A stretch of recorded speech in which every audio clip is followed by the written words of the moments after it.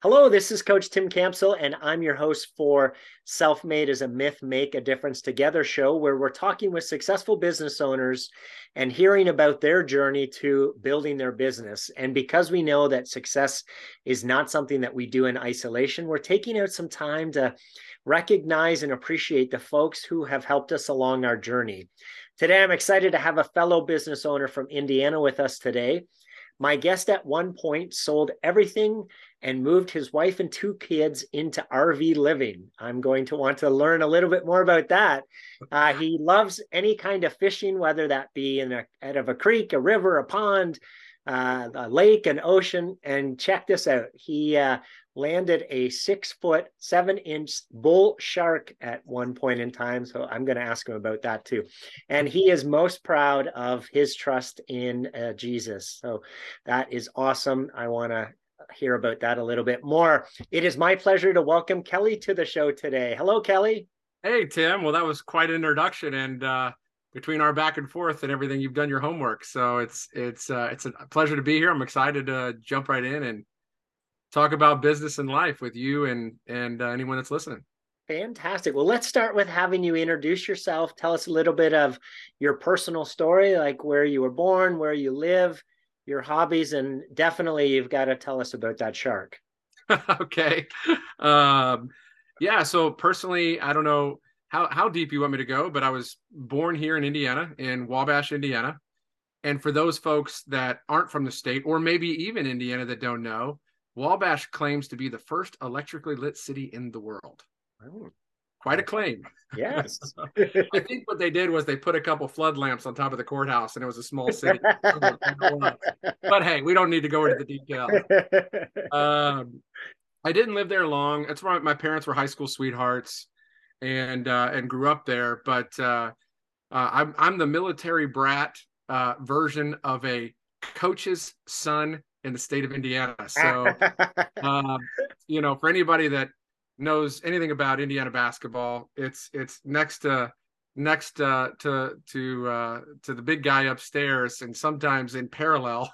It's a bit of a religion here. But mostly bounced around Indiana and Indianapolis for a short stint, and Portage and Hobart in Northwest Indiana. So claimed downtown Chicago, more of kind of my big city downtown, and then went to high school.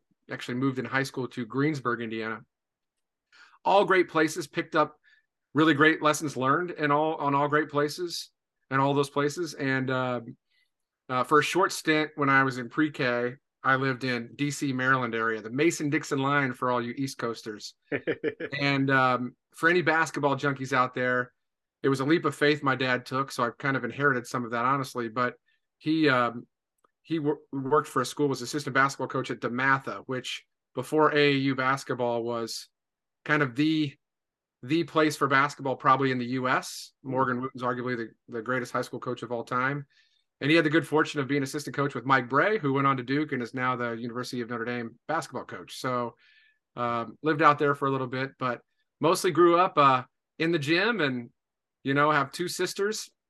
One got her PhD in African American history, and she's a professor up in Minnesota and at a small private school up there. And then my other sister was a guidance counselor, and now is a homemaker with 4 little kids. And their family lives in Peoria, Illinois. I live and reside in Carmel, Indiana, suburb of Indianapolis, for those that don't know, and love it here. And my wife and I have been married this month 13 years. Congratulations. Thank you. Thank you. I owe her a big gift every year. It's quite an endeavor living with an entrepreneur. So she always says, Kelly, you go out and play entrepreneur and CEO, and I'm raising 4 future CEOs. Right. So my wife Carla is amazing. She always says that, I always say that she's my number one investor, and Yeah. and in all aspects, and partner and friend, and she's great. And she moved here with $100 in her pocket from Brazil, South America. Oh, wow. And put herself through college, and always said she was going to go to America, and amazing success story on her own. And then my 4 children are Mika, 11, Cecilia, 9, Agnes is 6, and Zeke is 5. So 3 girls and a little man. Actually, Wonderful. he's not a little man; he's a big man. But yeah, so that's a little bit about me and my background and my family. I've learned, so I have a couple step boys as well, three, but my youngest corrected me a little while ago that he's no longer our little guy. So yeah, so yeah, we have to be careful with the way we refer to the I've Right. learned. All right, so you've got to tell me about this RV living and the shark. I'm happy to share. Some people are, if whoever's listening to this is probably like, that's probably the thing that is going to stick in people's mind the most. Is why would you move into an RV with two kids? You know, I mean, I could tell you some of the reactions from my family and friends when I said I'm selling everything. You know, I'm 30. Let's see, at the time, I would have been about 33. Mm. So, in 34. And my kids were 3.5 and, you know, three and 1.5. Wow. And, you know, it's interesting, Tim, because, and we'll get into this later probably in the conversation, but I had a transformation in my faith, and that really catapulted me in my business endeavors. Mm. And as a result, led me into selling my business. And once you go work for the company you sell your company to, you see business on complete both sides of the spectrum, you know, building it from scratch, growing it, and then working for a large company. Mm. And there's pros and cons to all of that. But the point of this part of the story is I knew that it might not work out. And it actually changed for reasons I didn't expect. But either way, I told my wife, I said, hey, if this doesn't work out, what if we just sold everything and moved into an RV and for a year, half a year, and just enjoy time before our kids are in a bunch of events and in school. Yeah. And you don't really get that opportunity because most people wait till you retire. Right. Hopefully you're in good health and can do it at that time. And, you know, my wife said, well, I'm at home with the kids anyways. I don't care. 8 months later, I was exiting Herf Jones, which was the company we could talk about a little bit, but I was exiting Herf Jones, and I came home and I said, how about that RV trip? Wow. A month and a half later, the home was for sale. Bought an RV, went to the Boat Sport and Travel Show and walked about 100 of them and figured out what was best for us. And I can tell you it was a trip of a lifetime. You know, because a lot of people would be like, I don't understand how you can go from city to city. And I'll be like, well, what's the difference if you wake up on a Monday as a mom, or a Wednesday, and the kids go to play in the backyard or in the basement? I could just choose what beach they're going to be on that next day, or right. what state park we're going to be in. You know, yeah. I was visiting a friend. We were passing through Alabama, and I was visiting a buddy from high school. Who was 1 year behind me. We played basketball together, and his cousin happened to be passing through. We intersected at the same time. Who was also in his grade, and I know her. Went to the same high school. And for breakfast, we got up the next day. We're having fun the night before. For breakfast, my wife and I were debating: do we want to go up and see, you know, see a part of Alabama, like the University of Alabama? Do we want to go into Mississippi and see where Elvis was born? And we were debating this. And they're over there eating their hash browns and their eggs, going, are you guys talking about what state you want to go to right now? And we're like, yeah. And they're like, I don't even understand this. You know, the night before they were like, I don't know how you could do this. We showed them our house, you know, and then they're looking at each other like, could we do this with our kids? No way. The next morning they're listening to us. They're like, man, that's pretty cool. Right? You know? Yeah. So, I mean, it was stuff like that you just, that's awesome. You got to visit friends and family. We did an oyster roast in North Carolina with my cousins. I call them my kinfolk, you know, where my grandmother was raised on my mom's side.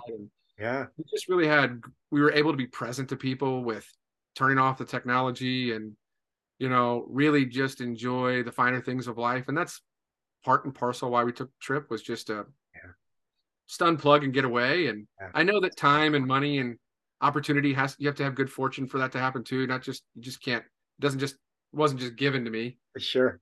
The opportunity, but because we had the opportunity and the good fortune, we really wanted to be present to our children and enjoy each other. So we did that for 4 to 5 months. Okay.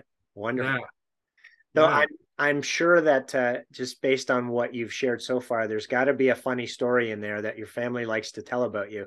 Is there one you'd be willing to share with us today? Sure. About in the RV or just in general? Just in general, yeah. Oh, my. Oh my goodness. All right. Well, we got to be careful. Everything's on social media these days. So I've got a lot of clients in higher ed. They might be questioning me now.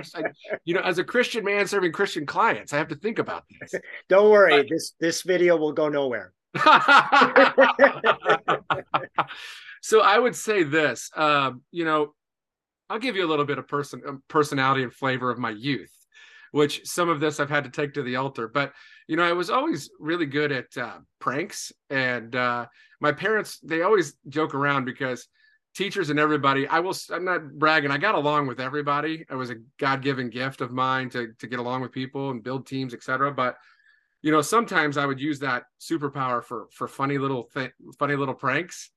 And I text my sisters today saying, hey, what if they want to know something about me personally? Like, what would you say? And my one sister said, well, do you remember that time you took me snipe hunting? And I'm like, what? And then I had to think about it. So I found in the Encyclopedia Britannica back in the day, right? That there's this bird called a snipe. And in rural towns, maybe some other people heard of this, you get your younger siblings or friends or relatives to be convinced that you can catch a snipe at night in a bag. So I get pillowcases and I take my sister out and some of her friends and drop them off in the woods and leave for like 30 minutes. So, my sister wanted me to bring that up if I wanted to humanize a little bit of my past. And then a funny little story that they like to tell about me, which maybe I can say this now. I don't know if the superintendent officially knows that I'm involved, but Greensburg, where my dad was a head coach and dean of students for a long time, he was my head basketball coach. There was a senior prank my senior year that there wasn't one for about 20 years. And all of us got tired of it not happening. And I pulled together a committee. Maybe I was involved in the team. You could maybe do some research or call around, but let's just say that I'll fast forward. We wanted to make sure that we didn't ruin the school if we could help it and nothing died. Those were our two requirements. And if we could help it. And that's funny. And then we ended up knowing where the cameras were. Oh my gosh, the superintendent ended up being my first customer, my first business. If he hears this and doesn't know, that's the next basketball game. But I go to. So we ended up getting 2 70-pound pigs up over the roof and into the courtyard because I knew where there were no cameras. And I'm making myself vulnerable here. Wow, that is awesome. And greased them up, and words trickulated over time. I was out literally not long ago. I was standing outside after church service in Greensburg. Let's call it 4 or 5 months ago. And the guy who was a facilities guy at the time, not the number one guy, came up to me and said, hey, I've always wanted to talk to you about those pigs. I got called in because our head maintenance guy was frustrated because he's trying to grab these things and they're squealing and he can't get a hold of them because they're greased. And I've always thought, Kelly, it's the funniest thing. And to know that you were kind of the ringleader of it, I just think your dad didn't know. And it was so funny. And because my dad would have, at the time, if I'd have got caught, was probably furious. Yeah. And to shorten it up, he said, I've handled pigs, so I knew how to grab them by the hooves and get them out of there. And every time anybody brings that story up, I cannot stop laughing to this day. So there's probably other things I did, but those a couple of my more ornery moments maybe that I don't normally share. That is fantastic. Thank you so much for your vulnerability. I love it. So Kelly, tell us how the business came about, and at what time did you have the confidence that you could run your own business? Ooh, good question. Two different questions, I guess. So the business I'm in now is FundED, which we'll jump into, which is it's essentially what we call solar as a service, where there's a lot of moving pieces to it. And, maybe for those in layman terms that don't know the solar side, there's different ways to finance solar and adopt solar. And we exclusively serve schools, and we bring in the capital and construction so schools don't have to lay out any money or incur any debt. And then it's a true service agreement where we take care of everything going forward. So that's the business I'm in now. But before I started my education technology business or the custom art business, where I got involved with a a buddy and an artist and a friend, and joined as a partner and scaled it. I would say that what really got me probably believing I could do my own business was a combination of my parents, both educators in public education. So believe it or not, how does a pretty stable and conservative environment like public education wear off on an entrepreneur? But my dad was a risk taker. Like I said, he, kind of went out to math and faith and applied, and they thought he was nuts, and the job opened up and he got it. But my mom would always read the Guidepost. I don't know if you know anything about the Guidepost. It's a little magazine that tells essentially like short God stories and moments. Okay. And she would always pour into me and convince me that I could do anything I put my mind to. And if I had to honestly attribute it to maybe one particular moment or thing, it probably would be my parents' confidence and love and foundation poured into me to have the belief system in myself. Yeah. And I also think I had to have some God-given abilities, because any sales contest, whether it was elementary, junior high, or high school, I wouldn't just win. I'd want to like beat the entire athletic program combined.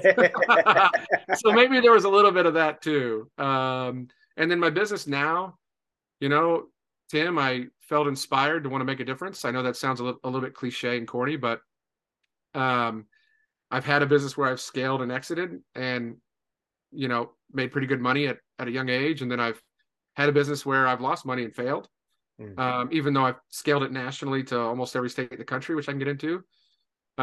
So I've learned a lot of great lessons, and I wanted to take my time, talent, and treasure, and I've seen how complex and political and financially challenged school business can be.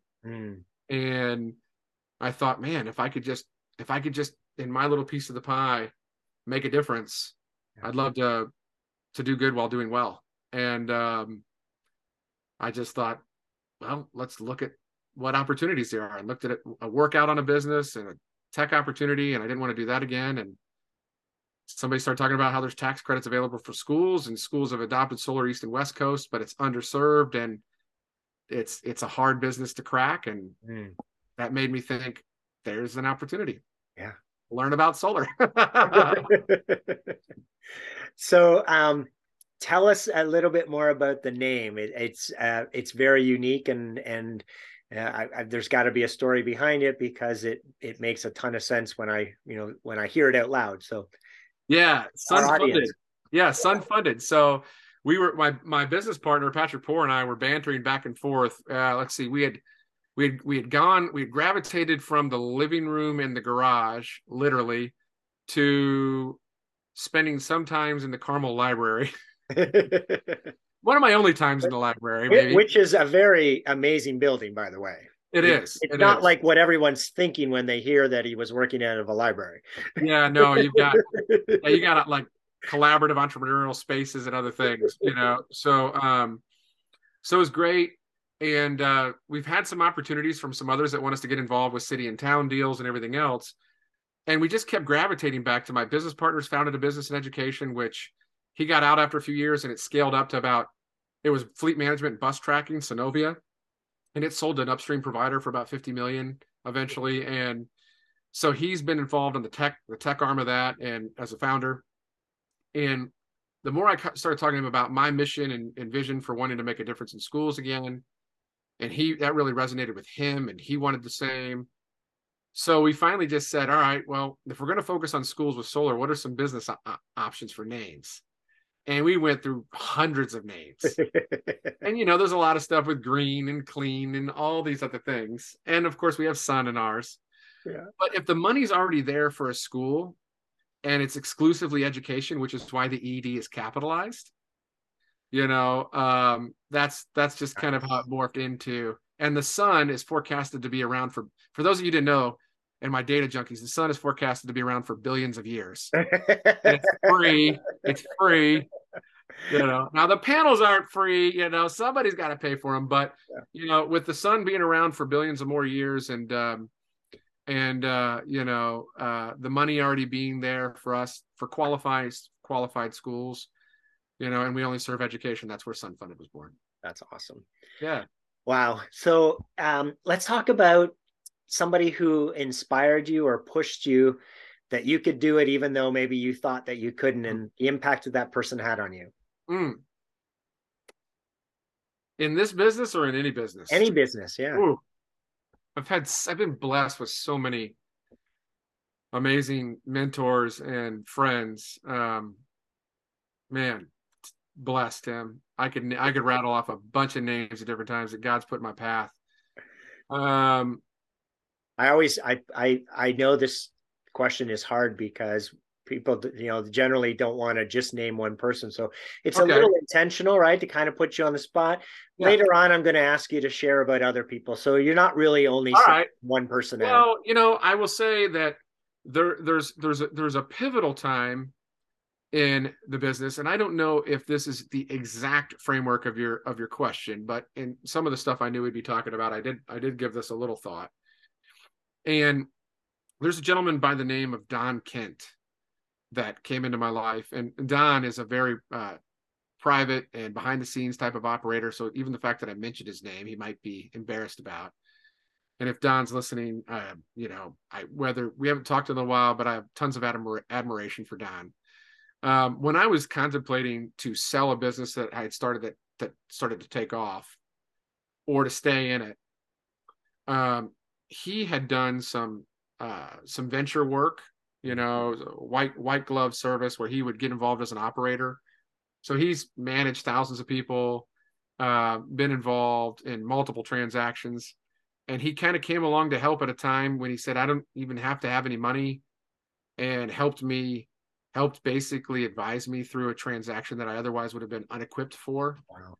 And maybe not had the right people at the right time in an ideal moment. And there was lots of prayer around that, not just by myself, but others around me. So again, I could go on the spiritual side and on the personal side. But I think from a purely business perspective, Don helped advise and coach and negotiate the deal with me. And on December 31st, 2012, took my parents in a limo to church because they gave me 20 grand to start my business, and they didn't have hardly any. They didn't have a lot of money to their name because they're teachers, and that was a lot of money. Sure. And took them in a limo. I was going to take them out to eat, and stopped by Don's house, met his wife for the first time, and left him a little friendly New Year's present, and beyond his expectations, and was forever grateful in the way that he impacted and to some degree changed my life. That's awesome. Yeah. And then took care of my parents' house and some other things. And I was really fortunate to have a person like Don Kent in my life, and the blessings that came from that relationship. Praise God. That's awesome. Yeah. I've been delaying long enough. I just need to hear about the shark.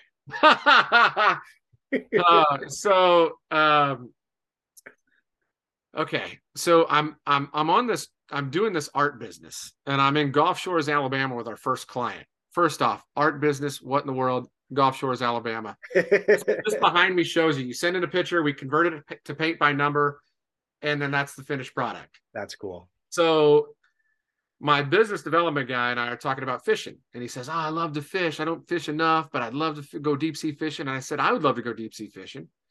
I said, I tell you what, you get a deal done, get some revenue coming in the door, when we're on a business trip together, I'll take you fishing. He gets a first client in Gulf Shores, Alabama. We're at this licensed partner where they do wines, maybe wine and canvas for those in Indy or others around the country where you go drink wine and paint. A lot of these people wanted personalized art of their kids or of a dog or whatever. So they did deals with us, licensing deals with us. And we're at this paint and sip. And I see that there's a marina nearby, and I ask about it. So we go down to the marina, and I said, hey, I want to go catch a shark. And they're like, okay. And I'm like, I don't want just a charter captain who tells me they're going to throw a line out and catch a shark. I want a shark guy. And she goes, that'd be T-Roy. And I said, his name's T-Roy? Like, is that his full name? She's like, I just know him as T-Roy. And I said, oh, this is my guy.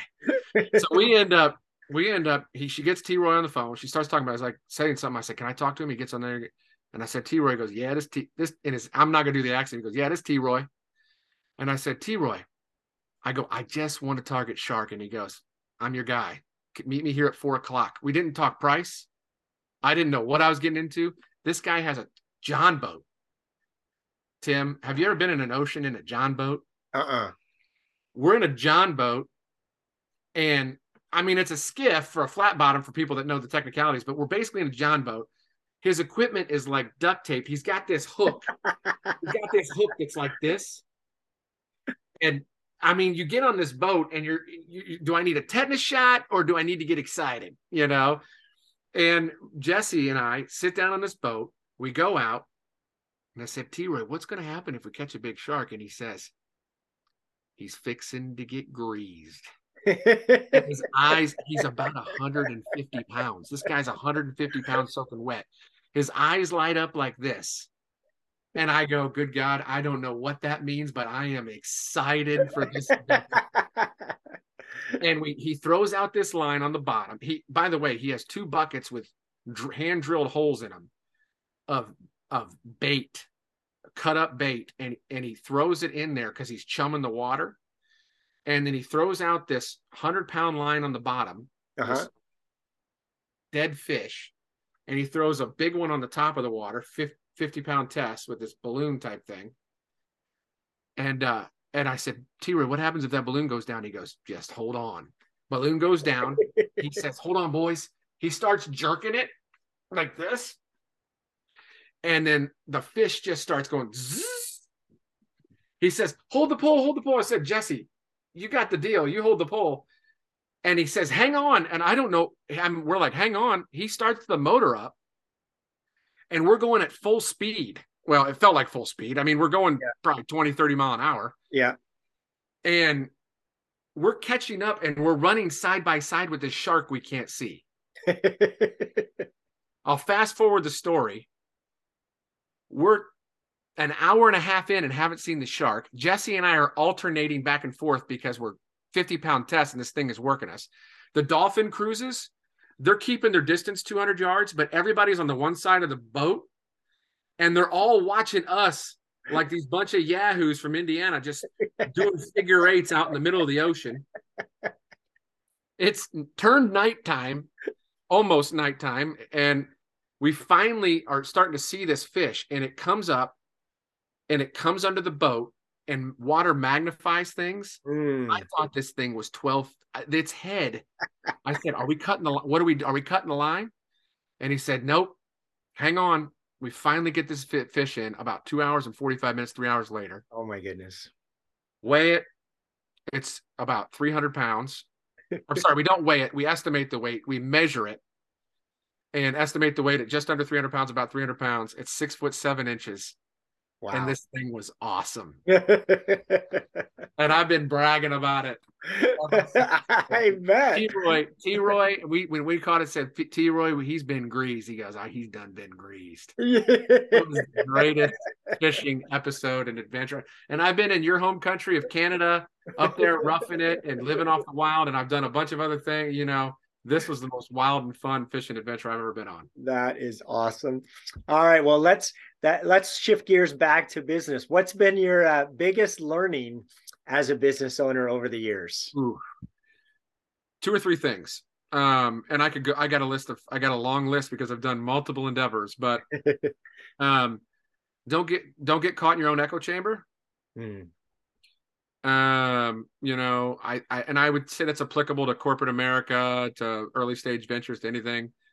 You know, I think it's really easy for either protection of an idea or position all the way to, man, it just feels right. And I think going with your gut is critical, but I think that often is typically more well-informed than people fully appreciate for seasoned professionals. So I think seeking counsel and seeking advice to learn in areas where you don't know, and I'm speaking from a guy now building products and businesses from scratch, has really helped me save a lot of time and money. I don't want to say cut corners, but I want to say maybe go around turn 4 faster. Right. You know, I mean, come on. But you know, so I would say don't get caught in your own echo chamber. So, you know, and then I would say be open and vulnerable. I don't mean this as a negative thing towards, because I'm on the cusp of like, what generation am I in, right? I can relate to the young, trendy crowd wearing the Jordans. I still have some. And I can relate to the older, I'm getting more gray hairs too, right? So I'm kind of right in the middle. Yeah. You know, so I think that it's important to know a lot of folks when they're thinking about, you know, um, starting up something, from scratch, they really talk about being vulnerable. And a lot of people interpret that as this touchy feel good, all inclusive play. And there's an element of that that I think is great. I think there's a cultural shift to where that's maybe more of a hot button and necessary now than before. Right. But I also think that, you really have to think about that word vulnerability and transparency as a way to show yourself in a humble manner that gives other people the space and freedom to be good at who they are and let their skills shine. I think a lot of times you hear people leave jobs. What's the percentage, Tim? You know it as a business coach, 70-80% of people hate their jobs. Right. And I think the reason for that is because people aren't given the space or put in the right position to be successful. Yeah. So I think I try to be a good blend of a servant leader and somebody who's open myself and admits my mistakes first. Yeah. And that lets other people build confidence and kind of share their things. And then, just in general with early stage stuff, for any people that cares about that, or a corporation rolling out new products, I think test it quickly. You don't need to have everything right. Yeah. And you don't need to worry about if there's some things wrong. Test it quickly and do it on a small scale, but test it. Yeah. Get it out into the market. Don't go too far too fast, but don't do a paralysis by analysis. There's only so many surveys and you've got to work it all the way through until you can figure it out. And that takes iteration and trial and error. Absolutely. Yeah.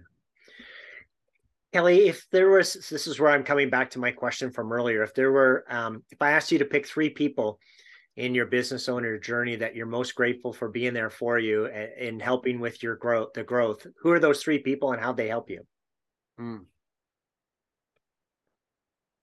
Well, I'm going to start in a place that, I hope that if this isn't maybe everybody's exact same belief, that they can at least respect and hear how it's been received and important to me. Because I have to share it. If not, I would be going back on some things I've already been promised and promised back. But I believe that Jesus Christ has truly made a difference in my professional journey. I have countless examples. That's an hour or 2 long full testimony if you or others ever care to hear it. But I have plenty of examples where, and full disclosure, that was not the way I thought and operated and shared. Okay, years ago. I was down and out and pretty much bankrupt, and I had a raw conversation with God. I had gone through a church retreat weekend. I had started to kind of come back into this faith, but I didn't really fully know exactly what it meant, how it applied to business and other things. And I had a conversation with God on whether I should go back into corporate America and make a steady paycheck with a secure job, or if I should kind of keep plowing through a business I was ready to file bankruptcy on.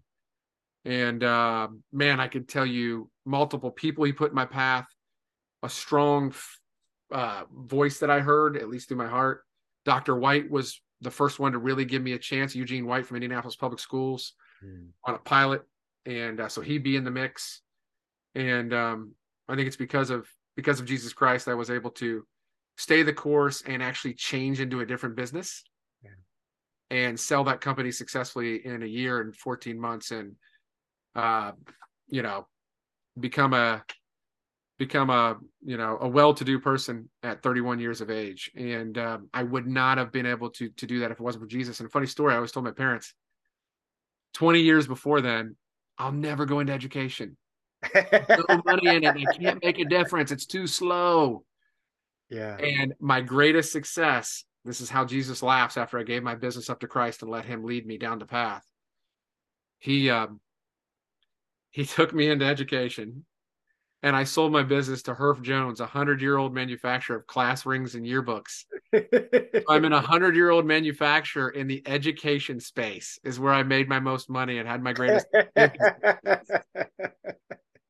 So I gotta give credit where credit is due, and I've got 1,000 other examples and stories that are real. They're not just feel good. Happy to share with others on the fence or maybe curious. And then, I also would say that my parents, I mentioned, have been great influences. I've learned a lot even through the struggles with both of my business partners, Kevin Nance West, a great artist and a friend. And we had some challenges and wars together, both as college basketball teammates and as business partners. And then my partner in crime right now, Patrick Poor, we've been through COVID shutting schools down for a year, and that's when we just raised 1.5 million and said, let's serve just schools. And we've been through, a challenge with a first client, and not the client itself, but a partner we brought in Michigan. And then we've had inflation and costs spike up 30% on construction side. And every one of those challenges, my man and I have been through it with God and lots of friends and family. So I'd say those would probably be some people I'd give credit to. And I've got so many people I can go beyond that, but those would be some of the first people I would mention and thank. Kelly, I love your boldness in speaking about Christ and how he's impacted your life. So clearly you are following a call that he gave you. And I just want to applaud you for following through on that, and putting yourself out there and not being apologetic about who you are and why you are the way you are. So congratulations, man. I appreciate it. I know I got to do my part, but I give all that credit upstairs, my friend. And there's some quotes out there you can read on LinkedIn and other places where it says, the right time for the truth is it's just always at the right time. Like when you're asked about the truth, you got to share the truth. And when you've experienced it and seen it, because you've been open and vulnerable, I had to change a lot about my life. A lot of people sometimes give Christians a bad rap too, right? Because Christians sin and make mistakes all the time.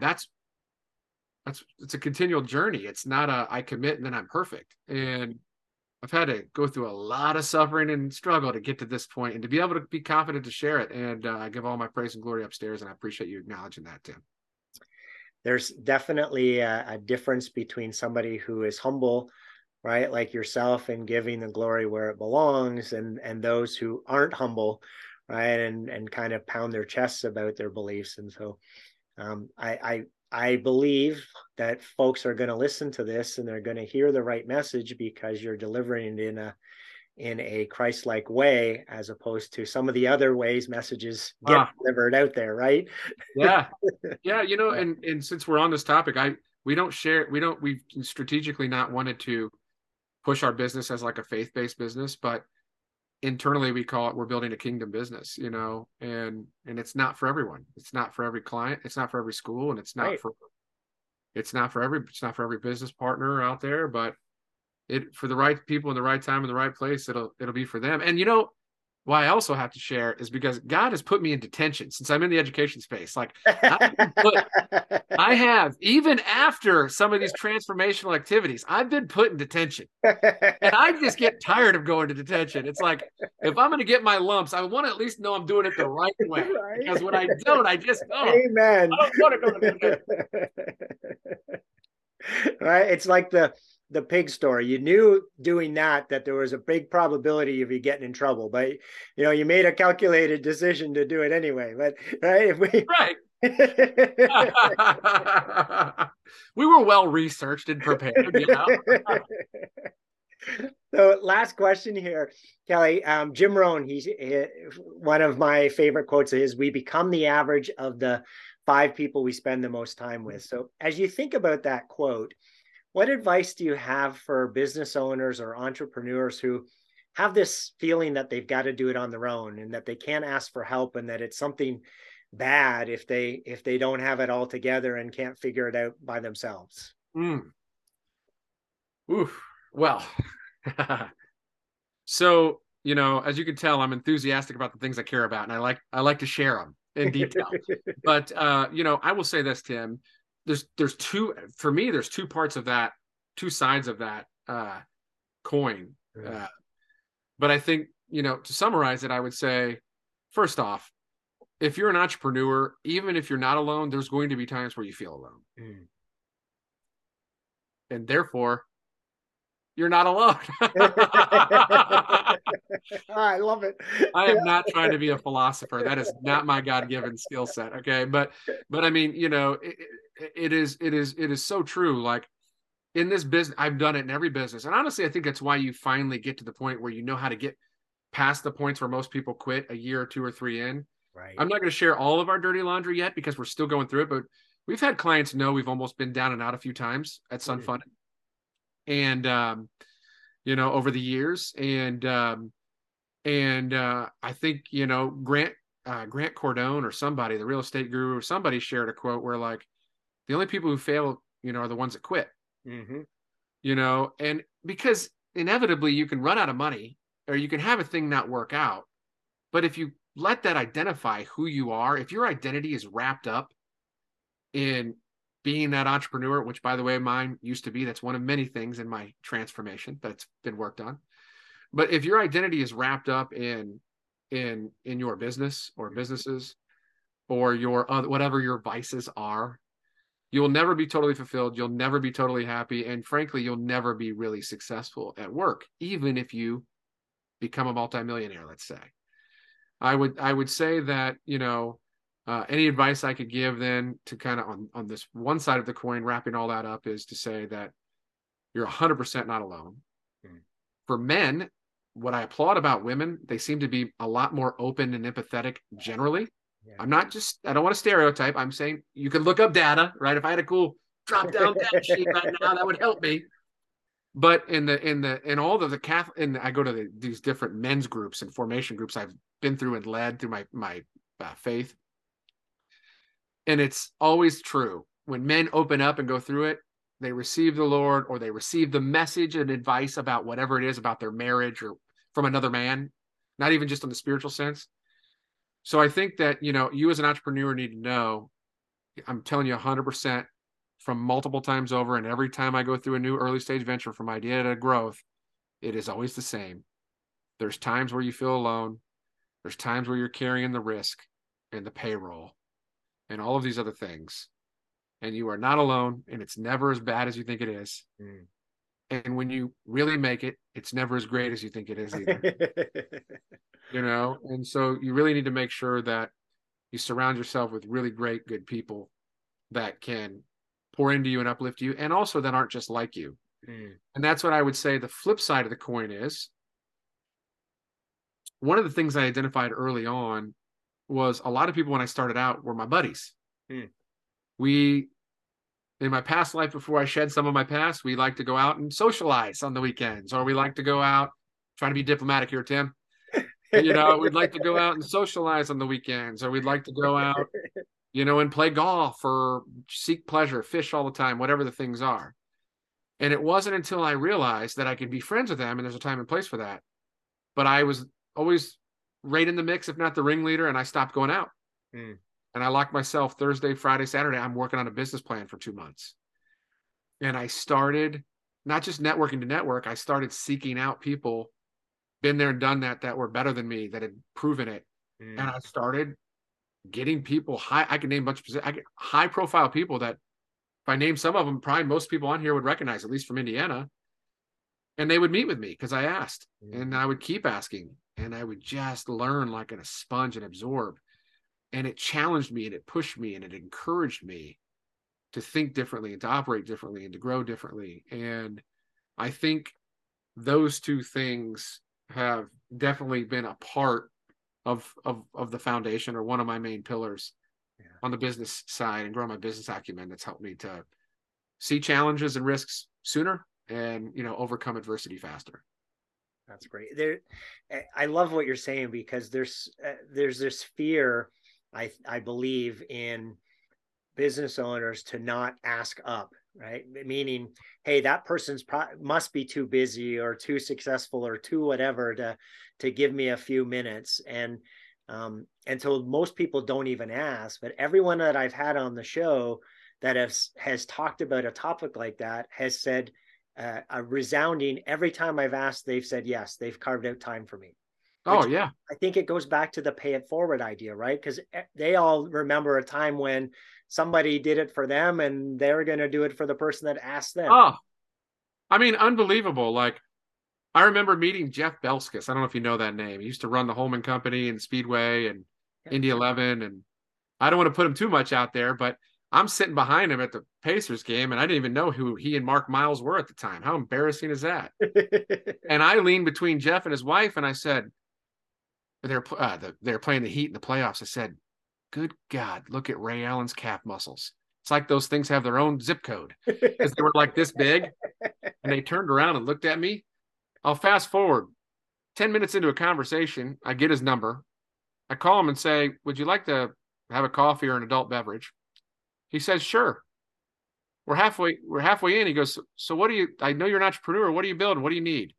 I said, nothing. You graduated from Indiana State, and I thought you looked like Vince Gill. I shouldn't probably say that. And your wife thought it was funny, and you laughed, and now we're here. And I went to Indiana State. He's like, you're not asking me for money? I'm like, no, you're a neat guy, and we have connectivity on some certain levels. And that's actually how I got a car out onto the Speedway, was because of him. So, it's one of those great stories where I struck up a friendship, happened to meet him in person. Some I reached out to cold, and formed a friendship and have stayed in touch to this day. And that's amazing. It's just asking for help or questions or connections, and it's just been blessed. Yeah. And the worst thing that can happen is someone says, oh no, sorry, I'm busy.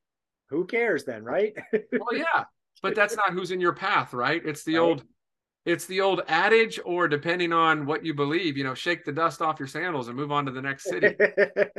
Amigo, Amen. Kelly, it sounds like you've been blessed with some incredible people who have helped you along in your journey. If they were all on the show here today, what would you want to say to them? For anybody watching this that I haven't mentioned, I would say that through the good times and the bad, through the fire, the trials and tribulations, if you were put in my life, you have no idea what an impact you've had on me and probably countless other people, whether directly or indirectly. I love you for it. I thank you for it. God bless you for it. And, no matter where we are in our relationship or what has transpired, I hope that you've picked up something from him and through me, and it's helped you to be a little bit better at whatever it is you're doing, and a little stronger and fighting the good fight, as we seek eternity. So I would just say thank you, and I love you. Awesome. Kelly, it's been a pleasure speaking with you today. Thank you so much for being on the show. Tim, my pleasure. Keep it going. Love what you're doing. Yeah. Oh, thank you. I appreciate it. Yeah. Everyone who's tuned in, thanks for listening to the Self-Made is a Myth show with your host, Coach Tim Campsell. Be sure to help us spread the movement by liking the show and sharing it on your social media. And to join our movement, go to bemadtogether.com. All right, folks, that's a wrap. Make sure to pay it forward, and I'll see you all next time. Take care.